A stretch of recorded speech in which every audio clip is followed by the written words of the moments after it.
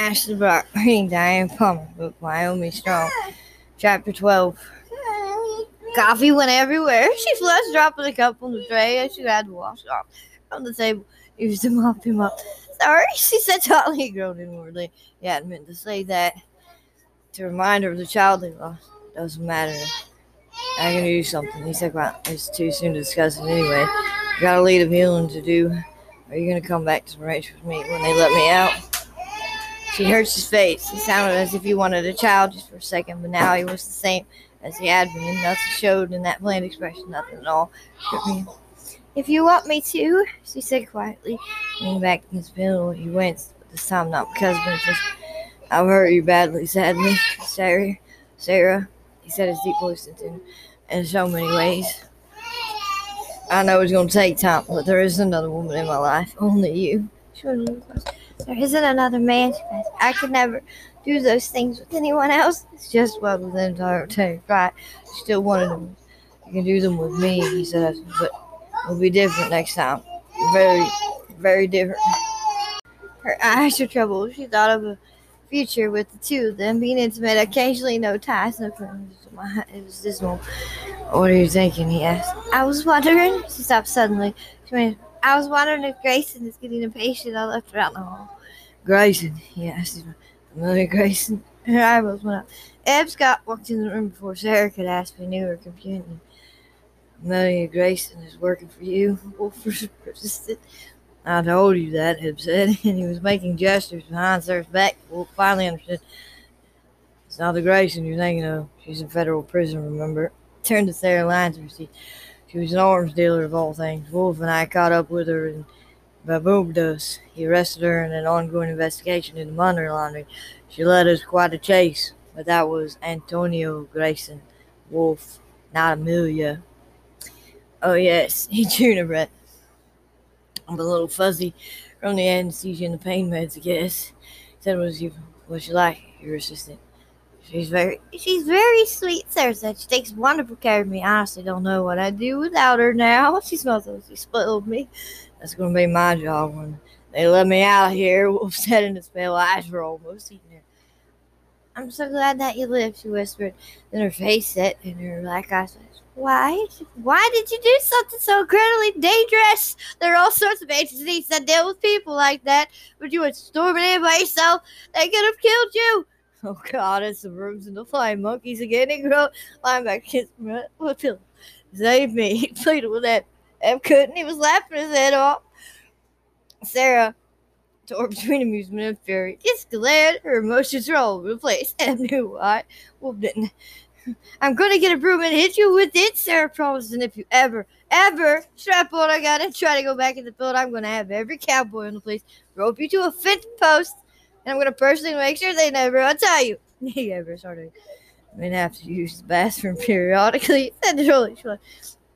We'll find a bedpan or something. He chuckled. She smiled. Well, you're not doing it again, ever. He smiled. So, okay. Her heart lifted. He didn't seem to mind. And she ordered him around. It was rather intriguing. You can enjoy giving me orders until I'm out of this bed. He mused personally. And then we'll see who gets to do what. She lifted her chin. I can unleash the flying monkeys whenever I like, she warned. He laughed with his whole heart. His life had been over when he left the States. He had nothing to come back to, no reason to live. Now, there she stood, the joy of his life, the jewel of his wealth, and he never wanted more to live. I'll have to phone Sally and tell her how you're progressing, he said. She likes you. I like her too, Wolf said. How are the kids? Growing up all too fast? Ed said he wanted to say something else, but he didn't dare. Couldn't risk letting anything slip about her. I'll be back. I don't know what I've done without him, Sarah said, going close to the bed. He arranged to fly me up here. I was such a sad I could never have made it alone. He caught her hand, and his hand brought the palm to his mouth, kissing her. I didn't know if I wanted to live, he said. Until they told me you were here, I thought, if she came, she cares, even just a little. She cares a lot, she managed. His chest rose and fell heavy. You're never going to forget that night at the symphony, he said. Well, I know that, he interrupted when she tried to be. I can't make it up to you, but I'm going to try when I'm out of here. Not out of guilt, explained. Definitely not out of guilt, he said softly. Says Riley, you still don't know a lot about me. I want you. I want you, Sarah, so badly. It's like losing an arm or a leg. I want you to the point of absolute madness. She colored as she met his narrow, really now. I can make you want me back, he whispered. I can take away all the bad memories, place them with sweet ones, if you'll let me. She swallowed hard and bit down on her lower lip. Here it was, the bare truth. He wanted to take her to bed. Don't look like that, he said. Don't. She moved her shoulders. I know that I didn't refuse anything you did to me, and you think that I don't mind that. Sarah, he said, taking her. I want to marry you. Her eyes were like, what? I want to marry you, he said. What do you think I was suggesting? Some loose arrangement where I spend the whole odd night at your apartment, honey. If I ever tried Grayson, put me right through a window. So you know what? That she reads the Bible at night. She both does she? He said back to her. And said she was very protective of you. He provocated. Yeah, she is. Church's eyes. You want to marry me? He smiled, starting. I'm too old for you. We both know that. No, don't you ever say that again. Sit close, putting a soft hand over his wife. You're not too old. Her eyes went over him like soft. You're beautiful to me. He let go of the last fear he had, that she might one day regret what he was proposing. She was fierce, like a little houseware protecting her brood. He could see her being that way with a child who sat that she given up theirs out of a mistaken impression that he didn't want her. They had others. They'd have others. He was certain of it. Where do you want to get married? He asked softly, cradled one of her hands in his. Could we do it at the ranch? He asked, all eyes. Oh, yes, we could do it at the ranch. But let's get married first, okay? You temple? The lady chuckled at her expression. So easy now to talk to her like this. Watched her with eyes full of wonder. Softly. Sorry, couldn't resist it. He smiled. You will need to see the doctor first, Sarah, he said firmly. I won't risk hurting you any more than I already have. Understand? She swallowed. I had it. What? I already had it before I went to the symphony. She lowered her eyes. She had such plans for that night, but everything had gone wrong. Such beautiful plans. He drew in a breath because he knew. Closed his eyes and shuddered. If he had turned out the way it did, she saw a hurt on his face and quickly erased it from her own. She moved over. Anyway, it's already done, she said firmly. He looked up at her with anguish on his face. So much pain, he whispered. Tracy's hard mouth now. But no more, she said. Kissed her finger. No more, he agreed. Took several days for him to get on his feet. They transferred him down to Jacobsville via an air ambulance. He spent only a couple days in the hospital before Mike still released him with a grant and a warning about trying to overdo too soon. Sarah assured him that Wolf wasn't doing anything he shouldn't on her watch. The big man looked much more like a wrestler than a doctor. Agreed demurringly.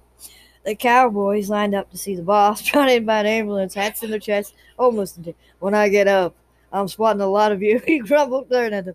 Bullets can't kill me. Got a cape, and a big red S on my chest. He added, laughing suddenly, and wincing because it hurt. Glad you're okay, boss, his new foreman, Jarrett Kruger, said and smiled. We're just happy to have you. Looked past the boss at the two women coming up the walkway, and his blue eyes flashed. What in the hell are you doing here? Watch your mouth. Wolf began thinking he meant the man meant Sarah. I'm here looking after Miss Brandon, Amelia said shortly. And what are you doing here? I don't remember anybody saying you worked for Mr. Patterson. I started last week when his livestock foreman retired. If I'd known you were anywhere on the place, I'd never have put in an application. He said it with pure malice. Miller just said, they said you were still in Africa, she said Ashley. I came back, she said flatly. How can I have got bear to part with you? She said with a cool smile.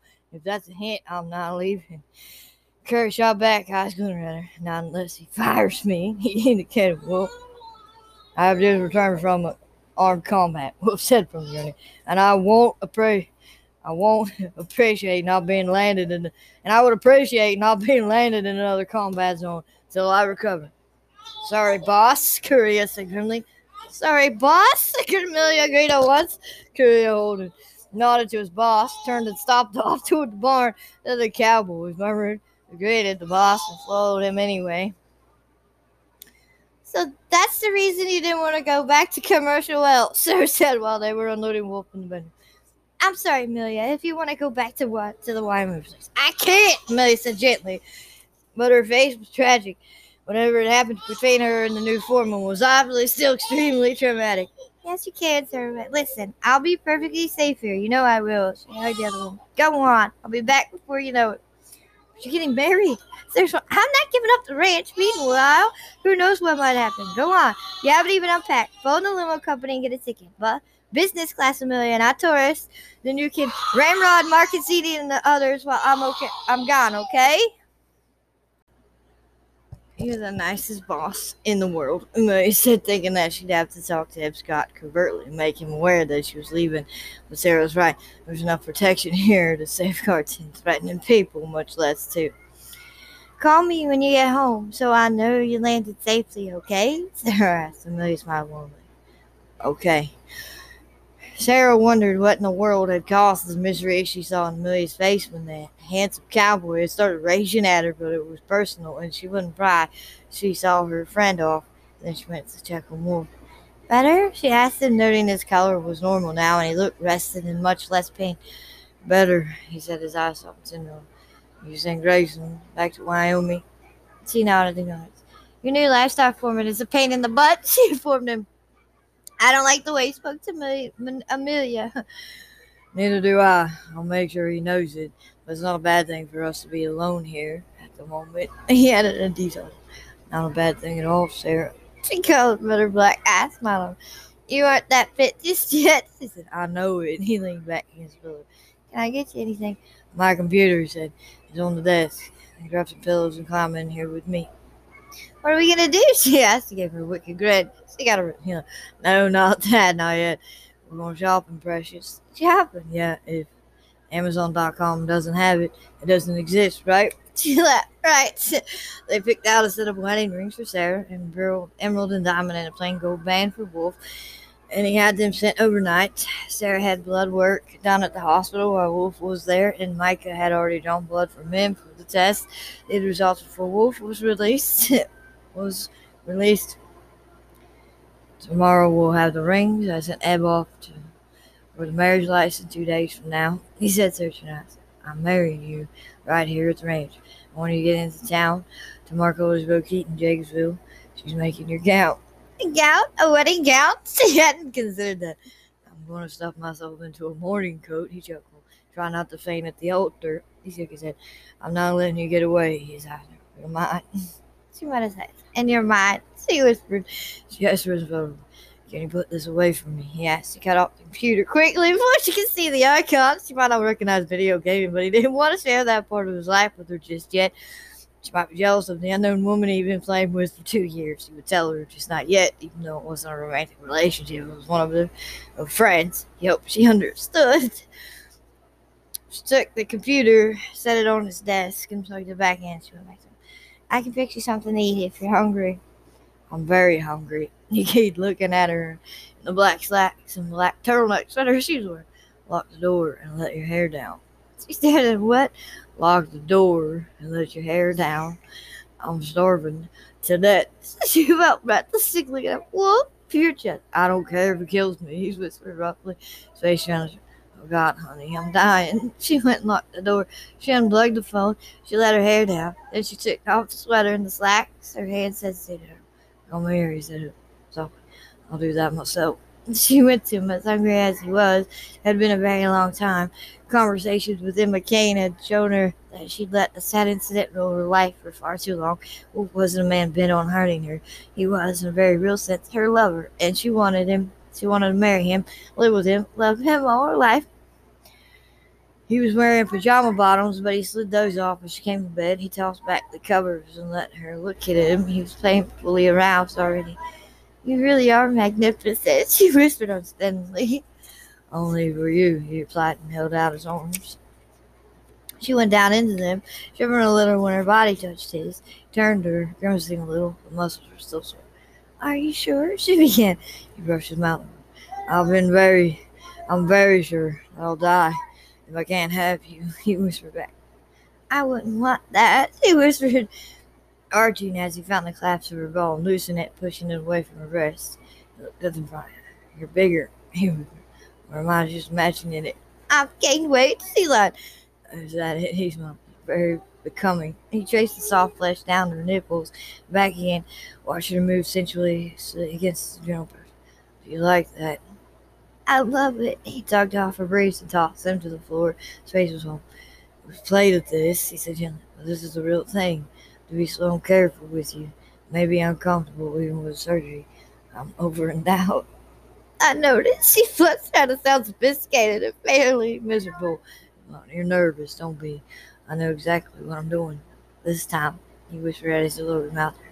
There won't be any hurtful remarks. I only want to please you in every single way I can. She tried to answer him, but his mouth was on her hard-tipped breast, and she was lost.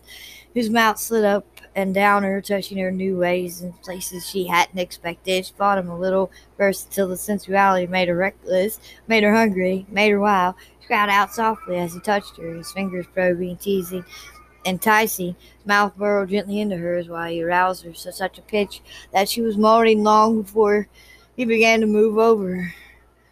This is where it might get complicated. He breathed into her mouth as he slowly, gently began to enter her.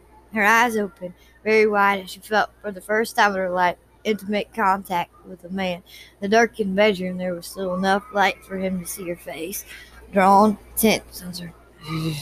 He whispered. He shifted his hips, watching her. That's it, he murmured when she did. You feel it when I do that, don't you? Lift your hips, just that's it. You're doing fine, just fine. She hardly heard him. Something was happening, something new, something she never felt before, even with him.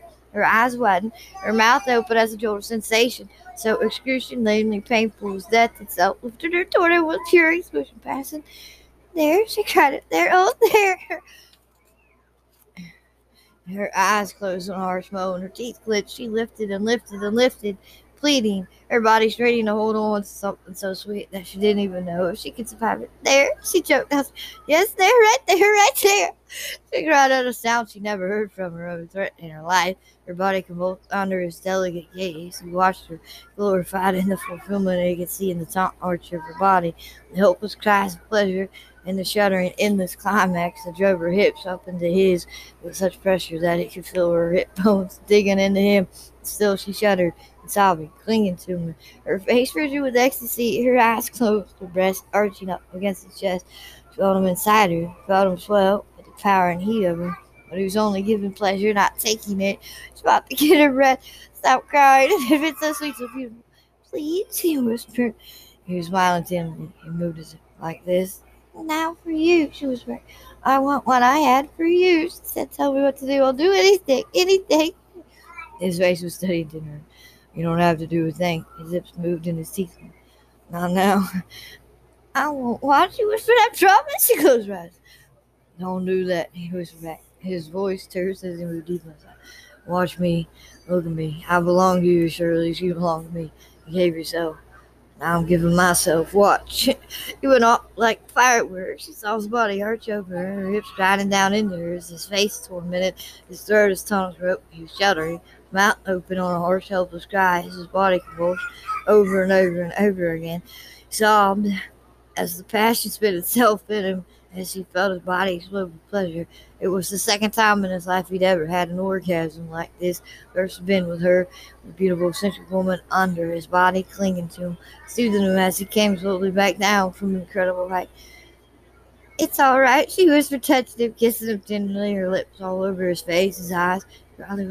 It's all right, my darling, it's all right. The endearment, the tenderness of her lips on his face were tearing him apart inside. Couldn't bear the pain he caused her. He'd given her so little. She'd just given him paradise. He'd never known such joy, such peace. He cradled her against her neck, was wet, still shivering in the aftermath. Are you all right? She asked in the chest where it didn't hurt you. His arms were closed. I never knew what the hell they were talking about when they mentioned orgasms. Until you came along, he murmured, oh my God, like my whole body exploded. She laughed off his hair. So did mine. Yes, I saw how I watched you.